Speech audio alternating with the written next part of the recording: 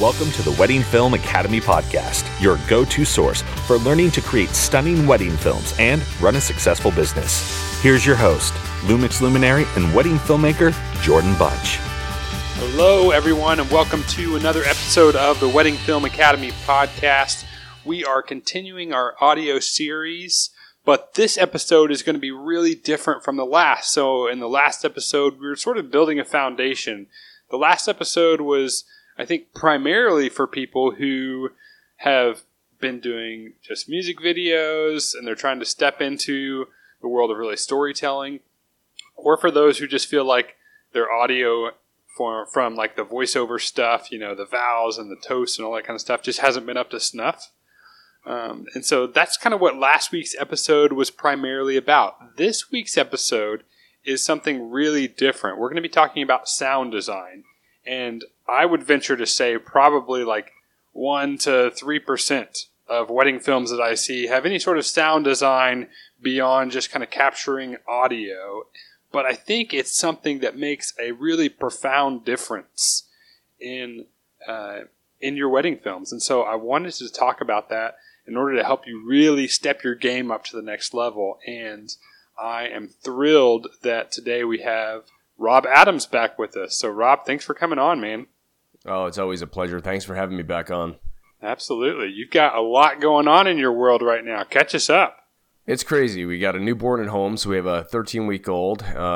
He's keeping us busy. And then, of course, you know, it's editing season, so we're editing wedding films. And then on top of that, I'm developing this entire online course for cinematic wedding editing. So it's a lot of work behind the scenes, just trying to get that in place and figure out a delivery method and then ultimately package it up and get it ready for sale. So that's keeping us really, really busy. I can't remember an off season that's been as busy as this. We didn't even have time to travel this year. Vanessa will be traveling for some conferences and speaking, but normally every winter we try to take a family trip, go away, and just be away for a few weeks in some exotic place, and we just have not been able to do that. So yeah, we're just at home. We just got over the flu, so that was no fun. Oh.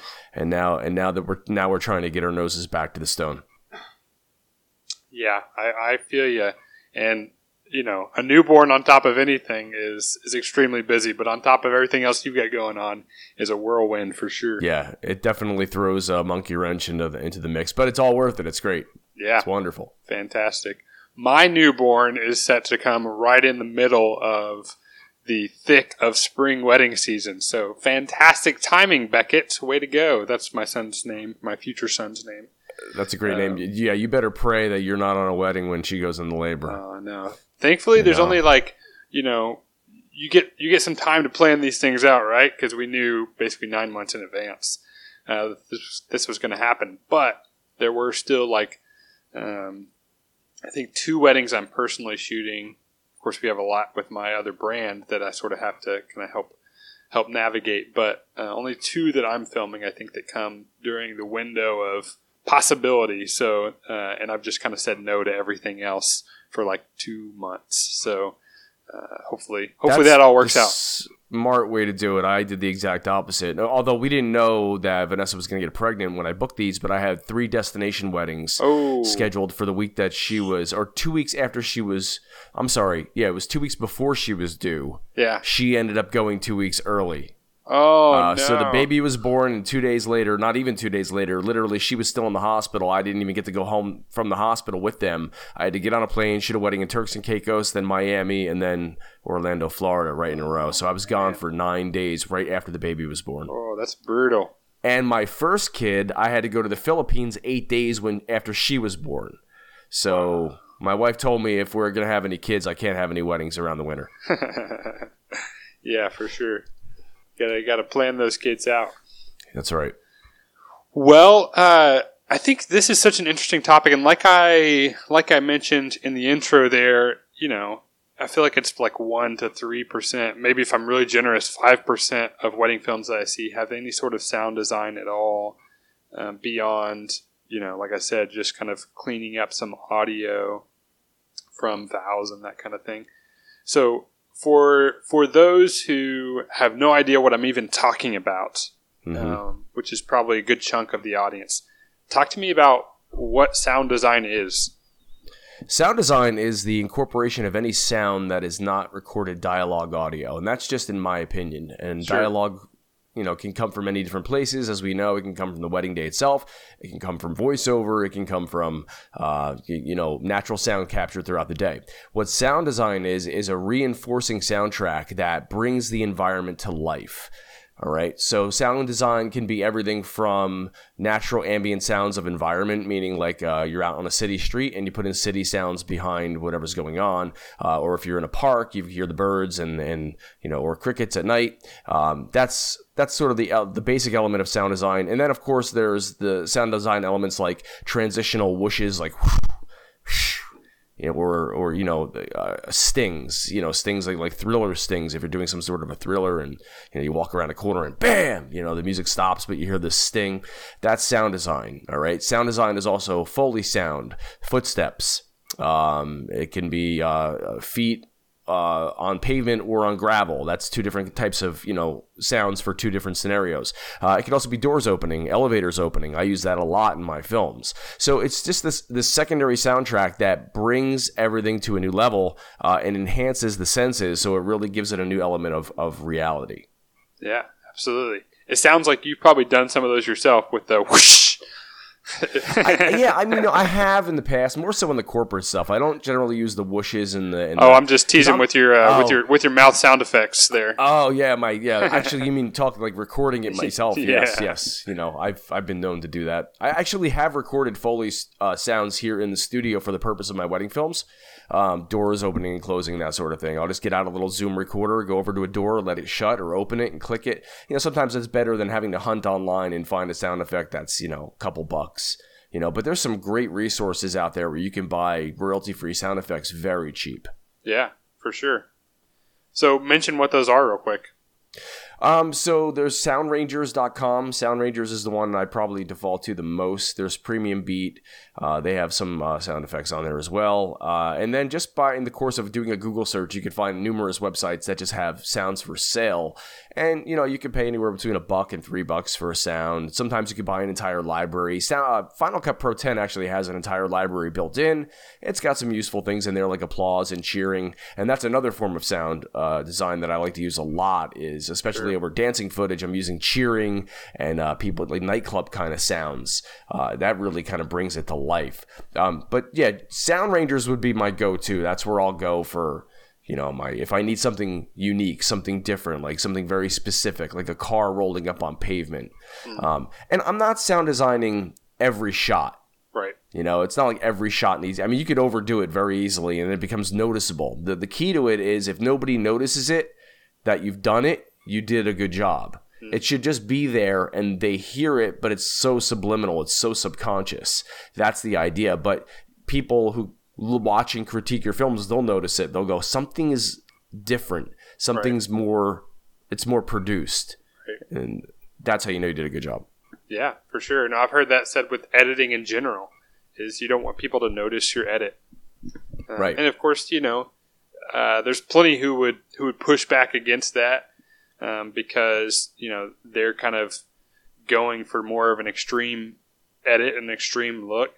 But I think a lot of us, you and I included, we're more looking for a classic look that's going to stand the test of time. Right. And so in that case, if that's the kind of film that you're trying to produce, I'm not saying everybody needs to be doing that, because there's some epic, amazing stuff out there that I love and inspires me in a whole different way. At the same time, if you are going for more of that classic timeless look, you do want it to be something where people don't really notice the edit. They just are immersed into the story. And I think sound design is one of those things where you can immerse people deeper into the story than you would have otherwise. Yeah, I'm not really much into like the fast forwards in time and the ramping of the speed and that sort of stuff. So like, yeah, with a more classic style, I'm thinking just more like cinematic films, like real, like films, like rom-coms or not rom-coms. I hate, but romantic movies, that sort of thing. Sure. Just where it's a steady narrative and you can, incorporate that sound in there to just bring things to like, I love when groom's leaving to go to first look, and the door opens, and sometimes you can even get that sound naturally on set. Right. Or on the wedding day, and then he goes to the elevator, he presses the elevator button, and you can Foley in that sound, and then he goes out through the revolving doors, and you can find a revolving door sound, very subtle, just, and then he gets outside, and then you hear the street scenes, so you brought him from this interior to this exterior, and it just has this whole new life. And a lot of times, like in my films, I'm using a kind of a dip in the song to, start building up that anticipation to the next big crescendo, and that's a great time to use that sound design because you're filling in this gap when the music starts to drop down and there's nothing else there to enhance the soundtrack. It almost gets mute. It feels very empty. There's something missing, and it's very easy to pick up on.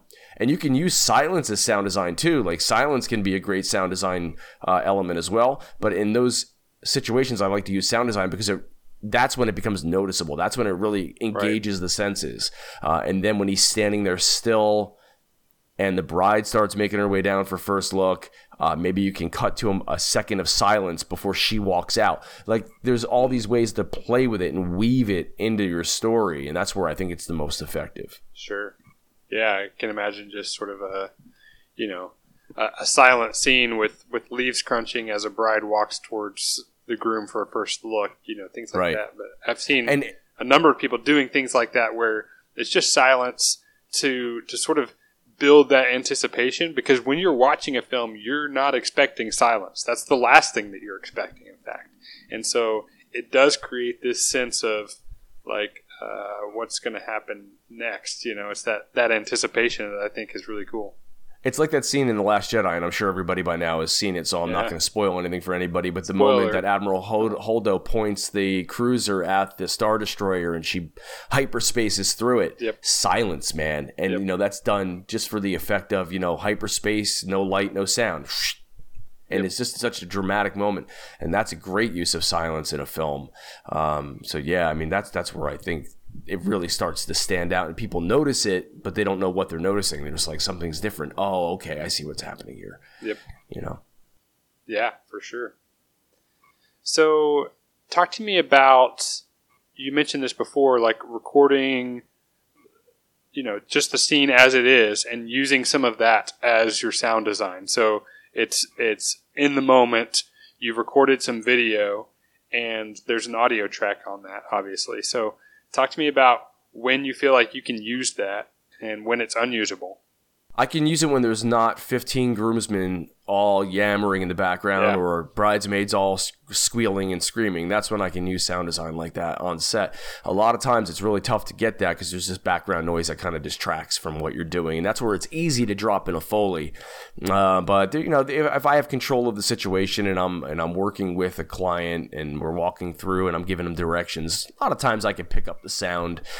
Sometimes I'll even just I'll film the scene, and then while I'm getting ready to leave, I'll just quickly open the door myself just for the sound and just point the mic on camera just right at it and just get the sound. And then I'll just make a note to myself. I'll just say, okay, that was a sound. It's not a throwaway clip. That was an actual Foley. And that's when I'll do that. Another place I'll use it that I didn't mention before is aerials. And a lot of people don't think to do this because you think, okay, maybe you're so high up there is no sound. But actually, if you just add in a little bit of like a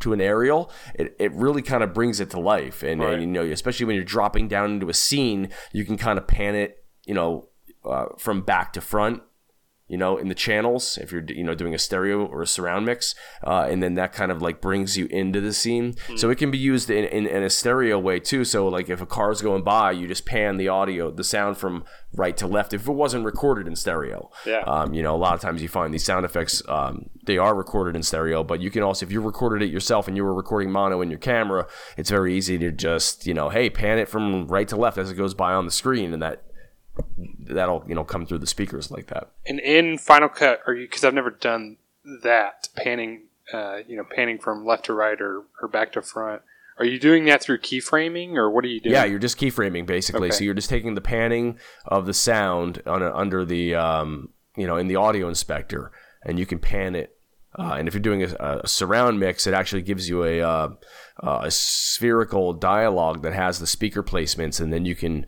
drag the speaker placements in keyframe, where you want them to end up for different sounds. It's, bullets whizzing by. If you were going to do that, you could actually tell it, go from this speaker to the speaker. Yeah. It's pretty powerful. It's very cool stuff. I don't do much of a surround mix for my wedding film. I know guys that go crazy. They do like a full Dolby 7.1 sound mix for a wedding film, and I'm like, that's a little bit too much work for me. Yeah. I like to have my dialogue mono coming out of front speakers evenly. I don't mess with dialogue too much. I don't pan it. I just leave it dead mono. I mono everything. Even when it was recorded in stereo, I dual mono it, let it come out left and right even. Right. And then this way my sound design and my music will fill the stereo. Yeah. That's what I've done as well, is just kind of the dual mono, because the thing is, you never know what people are going to be listening on. And so for something that's as important as the dialogue, you want to make sure it's coming through clear on both sides, because, people will watch your wedding film with one of their earbuds in on their phone, So those kind of key things, I would definitely say, like, don't do that. But if it's those, like, sound designed, where that's where the impact's going to be made when people's sitting there in front of their TV in their living room with their surround sound, like, that's when that's going to make that huge impact. So that's awesome. One of the other things that I have done during, like, trying to record some audio during the day, especially like during, you kind of were specifically mentioning like bride and groom prep, is a lot of times they'll have music on, and I don't want to turn their music off, because I don't want to like kill their thing they're doing. Yeah. Mm-hmm. But if there's like key moments that I'm sort of anticipating, then I will turn it off for that. Like, if the mother of the bride's going to come in and help with, putting her necklace on or putting the veil on, like things like that I think it's a possibility. I don't know what I'm going to get here, but it's a possibility I'm going to get something decent here. Then I'm going to try to kill the music for that. That's my rule too. I'll do the same thing. So makeup and hair, they can do whatever they want. Even when they're doing the robe shots and they're drinking, popping champagne, fine, have the music on, do whatever. The second it's time for the bride to get ready, no, music gets shut off. Yeah. And anybody unnecessary that doesn't need to be in the room gets out of the room. Yeah. Because I want to minimize, those sounds. And I am, assertive in that respect. But I tell the client ahead of time, and I ask them, hey, is it okay if we do this? And then also, for groom's prep as well, we'll do the same thing. And the guys can be louder than the girls sometimes. Right. So, you have to, you definitely want to try to take control. Because you're right, you never know what you're going to get. I mean, mom could start crying and then she just says, oh, you're so beautiful. I mean, I want that. I'm going to use that. So I don't want to be, and I've been in situations where I've had no control, like the hair people are still there with the blow dryers while the bride's getting dressed, and they're in the same small hotel room. There's not a whole lot you can really do about that. Right. But, whenever you can get control, I try to. Yeah, absolutely. Yeah. Yeah, if Taylor Swift's playing in the background, it's going to ruin your highlight for sure. Right. And in terms of the edit with sound design, I do that last. So I'll do my entire audio mix first, meaning I'll I mean, my process is going to be very clearly detailed in this course that I'm designing, but basically it's, I do a music mix down first, and then I'll do a dialogue mix down, and then I'll do a nat sound mix down, so any nat sound incorporated on the clips in terms of nat sound dialogue or laughing or that sort of stuff, that gets mixed, and then I do a Foley mix where I add back in all my ambient sounds, and that includes cheering, applause. I rarely ever use the same applause. Like after the bride and groom kiss at a ceremony, it's very rare that I'll use that, because you can pretty much bet that about 3 seconds into that, the DJ is going to kick the music on, or the band's, the quartet's going to start playing. So I just nix that immediately, and I find a sound that's similar to that ambient environment. So like if they're outside under a tree, I'm going to find applause that sounds very similar to that environment. You have to be very careful too, and you got to consider room size as well. If you're in a really small banquet room, you don't want to go grabbing stadium applause and using that. So you have to be very mindful as to the types of sounds you're picking for that particular scene. Yeah, for sure. That's what I've noticed, especially with like the Final Cut applause that's built in. It sounds very much like a concert hall almost. Mm-hmm. So like you know, you do have to be picky and choosy about some of this stuff and pay attention to that because, you know, if you use concert hall applause in an outdoor wedding, it is gonna sound really weird. People are gonna notice. Right. Another thing you can do too is you can enhance the current sounds you might have. So let's say you have you know, sitcom audience applause, but it sounds very muted, like dead, almost as if it was recorded in a sound conditioned room. A little bit of reverb will make that sound like it was in a bigger room. And you can even layer the tracks. I do that often. I'll layer applause tracks to make it seem more grand, and then I'll apply a touch of reverb, and that makes it sound like it's in a different room. As a matter of fact, the Platinum Verb plugin, the Logic plugin that's built into Final Cut, gives you an opportunity to change actually the room dimensions and the room size. So you could change the acoustics of the actual reverb you're applying to the clip, and that'll help you to tailor the sound to what you need. Nice. Yeah, that's awesome.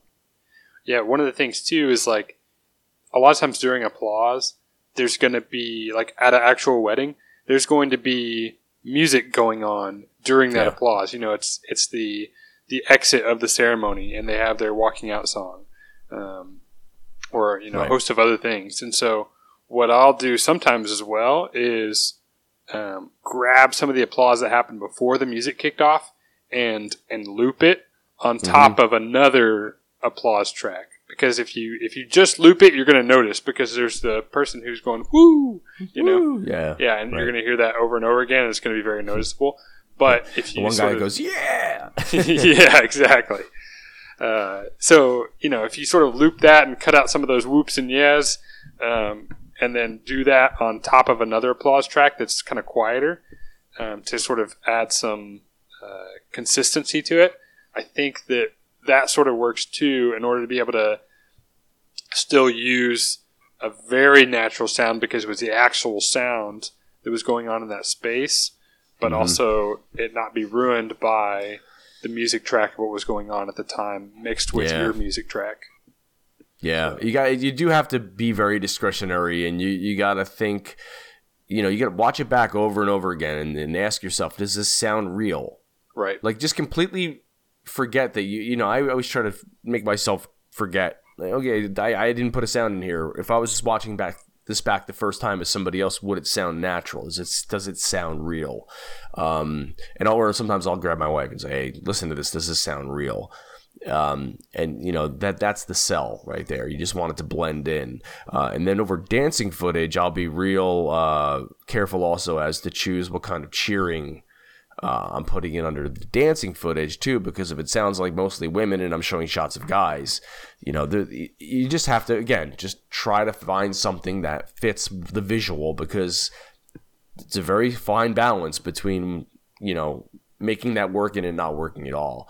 So yeah, and the fullness of the sound too. I always try to build up the cheering during dancing. So I'll start it out when the dancing segment kind of starts. It's like, it's light, it's in there, it's more walla than anything else. You know, it's just kind of like people milling around, and then it starts to cheer and build up. And as the cuts get a little faster, I start building up the cheering. And then, like if it's a Jewish wedding and they put the bride and groom up on the chairs, the crowd just goes nuts at that point. And I throw in the heavy cheering on that section. Cocktail hour too. When I'm showing shots of cocktail hour, I always put in room walla. You know, it's just, and you can find walla effects that are they have like a bar, so you'll actually hear like you know the sound of glasses and stuff. Or a restaurant, you can find things that actually fit the room that you're in. It's very cool. It's actually a lot of fun when you get into it. It's actually one of my favorite parts of audio mixing is doing the Foley. Plus, I know the film will be done after that too, so that helps. Yeah. Just some extra motivation. Exactly. Yeah. Is running your business taking away from the time that you have to make better wedding films? Do you feel disorganized? What happens when a hot lead goes cold after your first email response? Do you have a system in place to stay in contact with them? Do you find yourself asking, where was that bride's phone number again, and have they paid their invoice or not? Which package did they get, and what are their deliverables? How organized are your financial records when it comes to tax time? Wouldn't it be awesome if you could afford $40,000 or $50,000 to pay someone to take care of all this extra stuff for you? I've got an idea. How about you sign up for 17 Hats and pay just $300 a year to let their amazing online software take care of all of this for you? Before I got 17 Hats, I was buried in a sea of unorganized emails, spreadsheets, bank statements, receipts, sticky notes, Google Docs, and more. I was letting hot leads go cold because I couldn't remember who to stay in contact with. I was spending weeks trying to get my tax records organized for my accountant. It was awful. And now I pay 17 Hats just $300 a year, and they do all of that for me. It's like having a full-time assistant working around the clock on your business, making sure that everything is organized, invoices are paid on time, and making you look like a real pro to your clients. And now, 17 Hats is giving you an amazing offer. When you use the link at the top of our website, weddingfilmacademy.org, you'll get 15% off the list price, and it's a great way for you to help keep us making great content each week for you. If you want to learn more about 17 Hats, go back in the archives and listen to the podcast that we did with them. We actually got to chat with the CEO and one of the VPs of 17 Hats for an hour. So definitely go back and listen to that podcast as well if you want to learn more. Thanks a ton. Let's get back to the show. So talk to me about some of your process. And I know you're going to kind of go in detail in this in your course, but talk to me about some of your process. Like once you... it sounds like this is, obviously toward the end of what you're doing. Just give me like start to finish of just what that looks like for you in terms of you've kind of finished everything but the sound design. What's your first step and kind of what are you doing all along through the whole edit? I just did an edit cast on this exact thing a couple of days ago. So basically what I'll do is, once I've got the story down and what I call picture lock, meaning that I'm not going to make any drastic edits to the narrative dialogue or the story itself, and I'm pretty sure the film is a final cut, I will start to clean up the timeline. I'll go through and consolidate the mess that I've made in just building the film, because I'm not a clean editor. I'm a sloppy editor. I throw everything down, just get it into place. It's beyond a rough cut. It's not a rough cut. It's a final cut, but it's a rough final cut. And then I'll merge everything down into the timeline, get it nice and neat, and then I'll create my audio rolls. So I'll actually go through and make sure that all of my clips are labeled as the roll that they need to be. And if you've worked in Final Cut before, you understand how rolls work, or you should understand how rolls work, because they make audio mixing much, much easier. If I've got a priest talking throughout the context of a 20-minute film, and you hear him in the beginning, a little bit in the middle, and then you hear him at the end, I want that to be all on one roll, quote-unquote, track, so I can easily apply filters and effects to his entire range of dialogue, because chances are his sound profile hasn't changed, right? So I'm trying to make everything have their own little roll track, and then once that's all done, I can begin my music mix down, then my narrative mix down, then my nat sound mix down, where I go back through the primary storyline and actually go through each of the individual nat sound clips, make sure their levels match what I'm doing with the music. It's important to always match to the music. Like I always, normalize my music first and then figure out, because all music is recorded differently, right? Like different recording studios, different processes. Some music tracks are recorded and normalized at higher levels than others. So you really have to find a nice happy medium where your dialogue can carry over those music tracks regardless of how they were recorded, right? So once you've got that done, that's your baseline. All right, so your narrative is mixing well with your music and your nat sound is mixing well with both of those. Then you can go back and do your Foley mix. If you try to do your Foley mix as you go, your levels are just going to be all over the place and you're just going to drive yourself crazy going from clip to clip to clip trying to make everything match. So I try to normalize. What I try to do is I normalize my narrative and my music dialogue in -6 dB, and then I'll allow room up to like -3, sometimes -2 for spikes in dialogue that can't be limited out. Or if they, I can always duck them down if I have to. But I mean, sometimes the way you record dialogue on the wedding, somebody's just got a weak voice. They might be up on the mic, they just have a weak voice, so it doesn't come through like Dad did, because Dad's up here and he's booming into the mic, and then the maid of honor is back here and she's very meek and she's speaking as loud as she can, but this is all you get. Yeah. So I'll allow room to boost her up, and then you need a little cap room for the Foley too, because sometimes you need that Foley.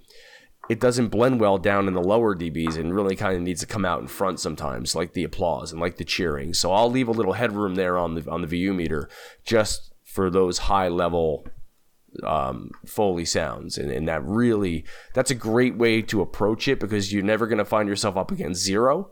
Right. Your dialogue is going to be nice and clean and carry through, especially if you're using like a fat EQ or a channel mixer instead of just sound ducking.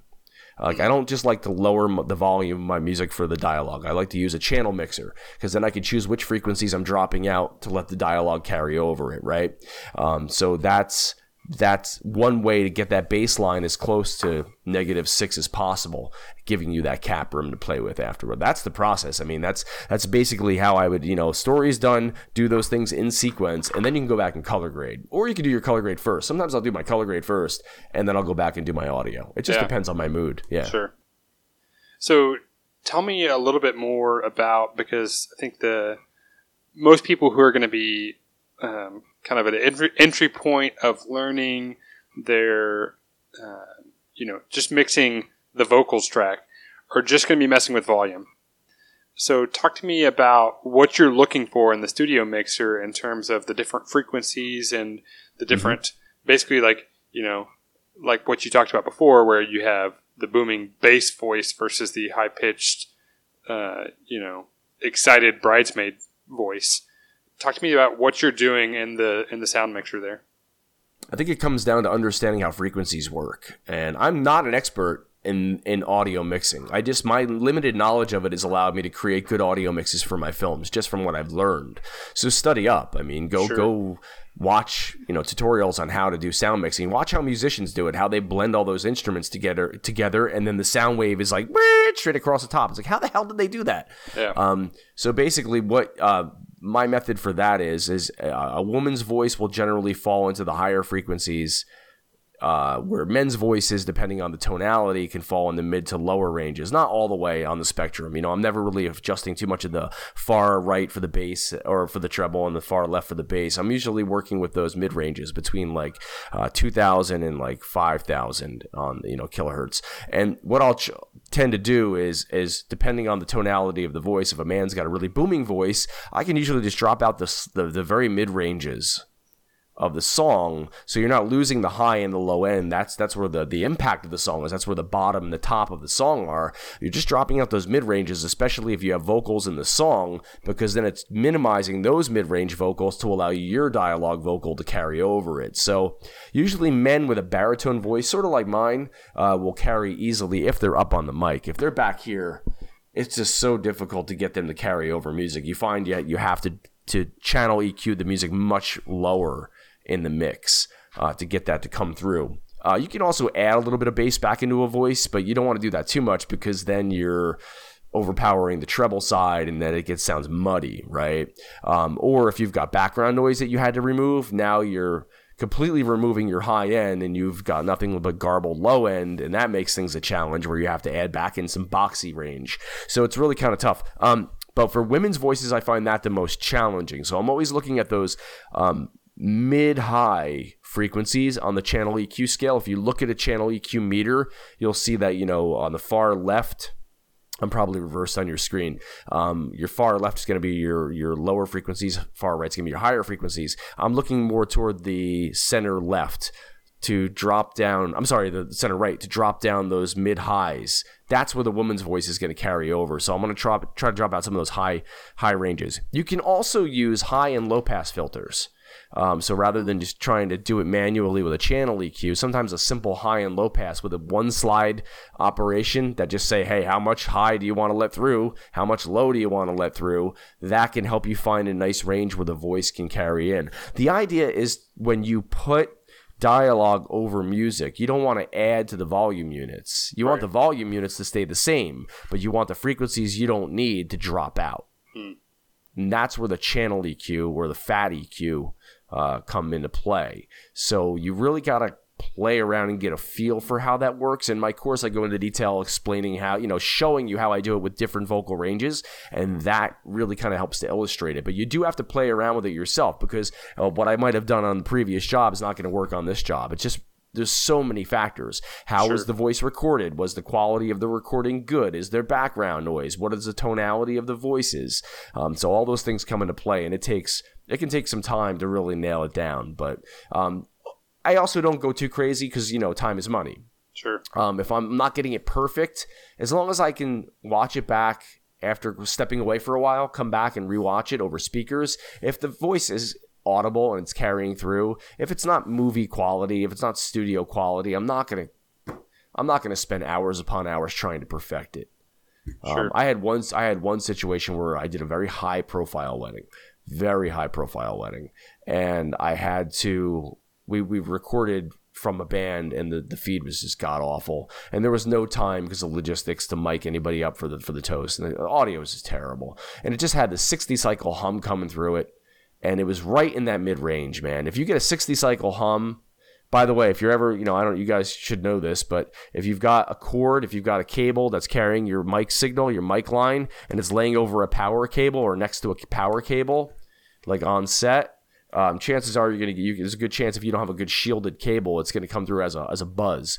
Zzz, and that buzz lives right over your mid-range frequencies, which is where your vocal tone is. And it's almost impossible to pull out unless you really know what you're doing. So for this particular wedding, I just said, screw it. I had to send the audio off to somebody who could do it. So I sent it off to like a studio that specializes in removing sound, and they did a really good job, but it cost me money to get that done. Yeah. That wouldn't be the case for every wedding, but don't drive yourself nuts. But these are the ways you can, just using channel EQs and fat EQs is a good way to let the voice carry over rather than just ducking down the audio. I feel like when you just drop down the volume of your music, you just lose all the impact of the music. It's just not there anymore. It's very low. And that can work if you're doing a very simple edit. I'm a little bit more of a perfectionist than that. Yeah, for sure. Talk to me about what you're doing just as a baseline. Like, say you've got pretty good audio that you've collected, but you just want to enhance in terms of like the vocals. But you just want to enhance it a little bit. What are you applying to that track? So that's sweetening.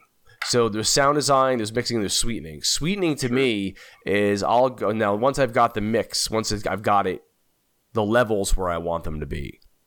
Let's say best man's voice is a little on the weak side, and by weak I just mean it's not like full. It's a little tinny. Maybe the recording was a little tinny.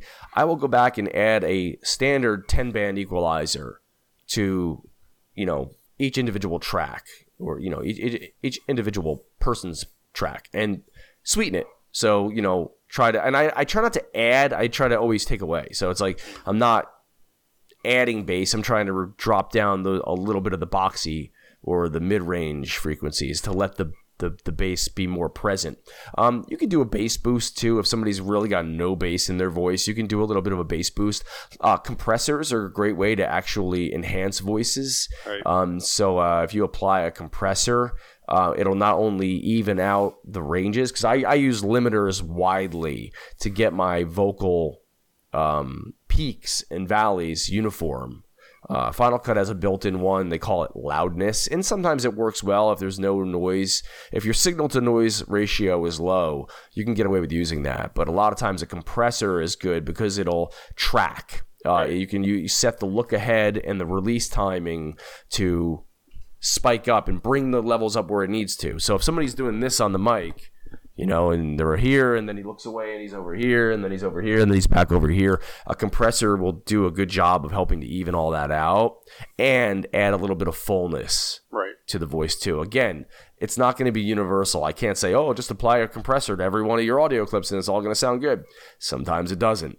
So you just have to play around with these tools. Just knowing your toolbox, know what's in your toolbox, and that'll help you to experiment and play around. But compressors are a good way to do that.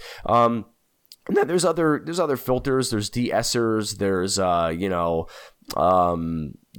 like I said before, high pass and low pass filters can help you to do that too. So sweetening, you can use a lot of the same tools, but generally I just use an equalizer just to try to sweeten up and take away the distracting frequencies. What boxy sounds like? Boxy sounds kind of like this, kind of like they've got a cardboard box right around their face. Right. If you just pull out a little bit of that boxy mid. Like if you have a 10-band equalizer, you pull out like the 7th slider just down a little bit. It helps a lot, and it lets the sparkle come through, and the voice sounds a little bit more clear. Yeah, for sure. Yeah. That's especially useful on grooms mics, because a lot of times when we're hiding a grooms mic, what do? You put it behind something. Well, when you put a mic behind something, what happens? Well, you're creating a filter. Right. So it's gonna cut down on a lot of frequency. So yeah, that's a good way to kind of combat that. Just after you get your level set, then you can go back and sweeten. Right. Yeah, we had one not too long ago where it was a best man who was just kind of this scrawny, high-pitched kind of guy, and he was holding the mic down towards his belly button the whole time. And so because of that, and because of sort of the ambient room noise that was going on, there was just kind of this high, it was very muffled. You could hardly hear his voice at all. And at the same time, there was this very high-pitched kind of just sort of like a high-pitched rasp going on. Mm-hmm. And so just by like dropping the top 2 or 3 in kind of a tiered effect levels or frequencies, that really brought his voice out. Again, we didn't bring anything up, because as you bring things up above that middle line, it sort of adds some extra noise. It's kind of like your exposure. You know, if you pull your exposure up in post, it's going to add noise. I think in the same way a sound equalizer can do that. Sometimes you can get away with it because of the music track or whatever. But by pulling those frequencies down, we were actually able to understand his voice, whereas it was completely unintelligible before. Right. Yeah. The signal to noise ratio, the noise floor, is basically what you're referring to. You want to know where your noise floor is at. And listen, we are tasked with recording dialogue in an uncontrolled environment with no control given to us, and that's a very difficult thing to do, and we try to hedge our bets as much as possible. But listen, happens to every wedding filmmaker on the planet. Once in a while you just get crappy audio. It's gonna happen.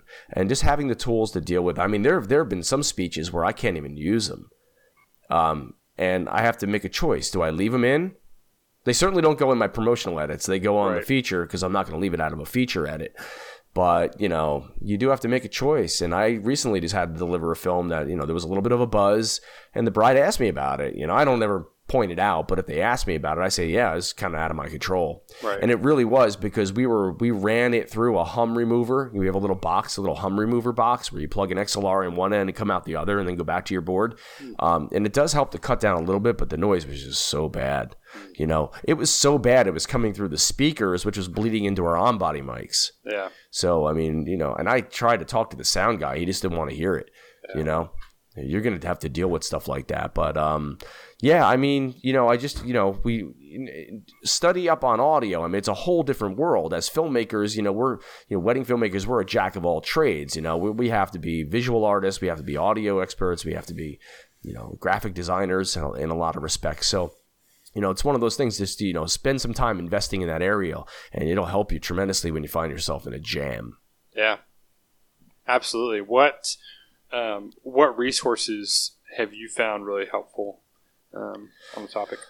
I just YouTube in general. Yeah, if I'm curious on how, I don't know Logic at all. Logic is, Apple's version of an audio editor, and it's a pretty powerful program. I just know nothing about it. I know how to use some of the plugins that are integrated into Final Cut at their most basic levels, but I'm curious. Hey, how does this plugin work?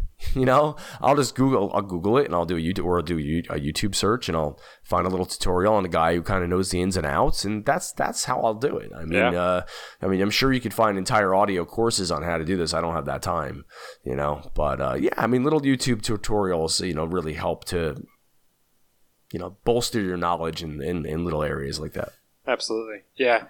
It's amazing how finding one little short 5-minute video will completely revolutionize the way that you edit sometimes. It's my goal, actually, to once I have my course complete, so the whole venture that I'm getting into now is, I'm developing this wedding cinematic editing course, which is, tens and tens of hours of content. It's going to be all broken down into digestible pieces. But then eventually we're going to do partner plugins where I'm going to have other people produce courses, and, it's on our short list to do one that's solely geared around sound mixing and sound design. So, in addition to this whole course that I'm developing, which is kind of like the practical scratch the surface, soup to nuts, get a wedding film done kind of thing, we want to go further in depth into these areas. So that's one of the major areas. I think there's nothing out there specifically for wedding filmmakers. I mean, yeah, you have YouTube tutorials and people doing some courses here and there and workshops, but you need a place that you can go to that's a one-stop resource that's, hey, I need to learn how to up my game for my wedding films audio wise. Boom, this is going to be the place to go. Awesome. Yeah, for sure. Yeah, I've there's workshops that you can go to and all those kind of things, but when it comes to like a full edit course that you can take online for wedding filmmakers, you're right. I haven't seen anything out there, so right. I'm thrilled that you're doing something like this. Yeah, we've been working for over a year and a half now on this, and I wish it could take less time, but to do it right, it needs to be done this way. And we've been meticulous, and we've had to go back and revisit some parts of it because Final Cut 10.4 rolled out, and it's got all these new color tools in it, which are very powerful, and I wanted to include some of that in it. So I went back, and I'm in the process of re-recording some of that now to incorporate that into the color grading section. So yeah, I want this to be something that you wouldn't sit and watch it from start to finish all the way through, because you'll have a beard when you're done. But it's meant to be, hey, let me log in and I'm going to train a new editor.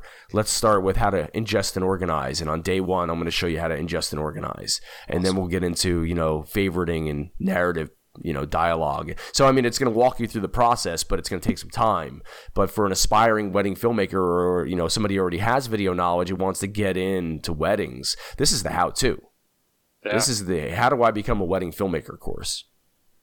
That's awesome. Yeah, we're about to hire a second editor at our studio, and so I hope you have the course ready for us, because I'd like to. I'm gonna sign up. Right now, we're looking. I don't want to put too fine of a point on it because that just creates expectation, and I want to be able to be honest and meet expectations. So, sure. As of right now, we're thinking late spring, early start to summer. We'll start to see the final touches put on it. And then hopefully over the summer, the course will roll out. I mean, don't hold me to that. That's our hope. That's our expectation at this point. Sure. Like I said before, there's a lot of back end that goes into it too. So it's not just the course. Yep. Developing the course is the easy part. It's how to implement it and roll it out to you. That's the challenge. Yep. And then by that point, Final Cut will roll out a few new updates that you have to shoot everything over again. Probably, but I think our approach to that's going to be, we're going to constantly be updating the content. So similar to other resources out there like Linda and Larry Jordan, they're constantly updating their stuff. So, and it's also going to include we're going to eventually roll out a whole shooting course too. I mean, this is just the editing course. So as time goes on, there will be little add-on tutorials. Like, so let's say you're done with the cinematic course and you want to learn how to do a trailer. We'll have a course on how to do quick trailers and how to do promotional pieces and promote them on social media. So there's going to be lots of additional satellite content, and then there's going to be new major course revisions or course rollouts, I should say, where we have a whole new course and then a whole new course and then satellite courses around that. Right. So you got to see the mind map on this thing is just, it's vomit on a whiteboard. It's just unbelievable, the directions and then the spin-offs that we saw for this. So yeah, we're working feverishly to roll this out. That's super exciting, man. Yeah.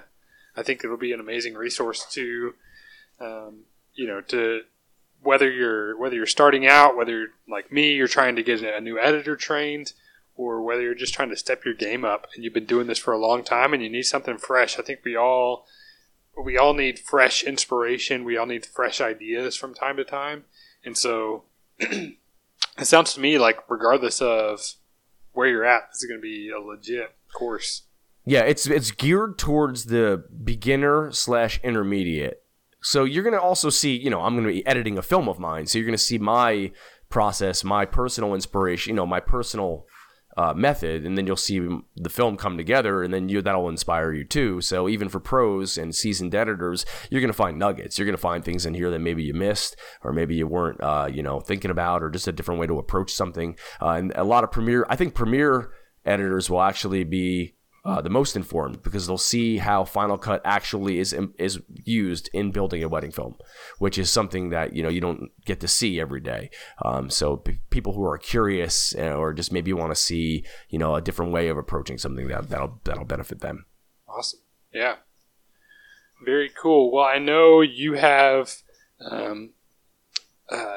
you've got to take over for the kids here, so I want to be respectful of your time. So thanks again for coming on. If we want to check out, is there a website up yet where we can kind of point people to? We have a landing page, and what we're doing right now is just, we're taking email addresses so you can be notified. It's not a spam. We're not going to spam you. It's basically, sign up for the email list so we can let you know updates as they come out. So if you just go to dreadededit.com or thedreadededit.com, either URL will get you to the same place. You'll get a free ebook, my free ebook for just adding your email to our list. It's 10 simple tips for making a better wedding film. I wrote this ebook a while back, but it's I get a lot of great feedback on it, and it's a great companion book just to read before your wedding season starts. This is a great time to do that. We're heading into wedding season. It's just a great time to get this free ebook and just read up on how I prepare myself to go into a shoot to make sure I have everything I need for a great edit afterwards. So that's mainly what it is. So just dreadededit.com, sign up for the free ebook, and we won't send you a ton of email messages, only when it's necessary. Awesome. Perfect. Well, thanks so much for coming on again. This has been super helpful.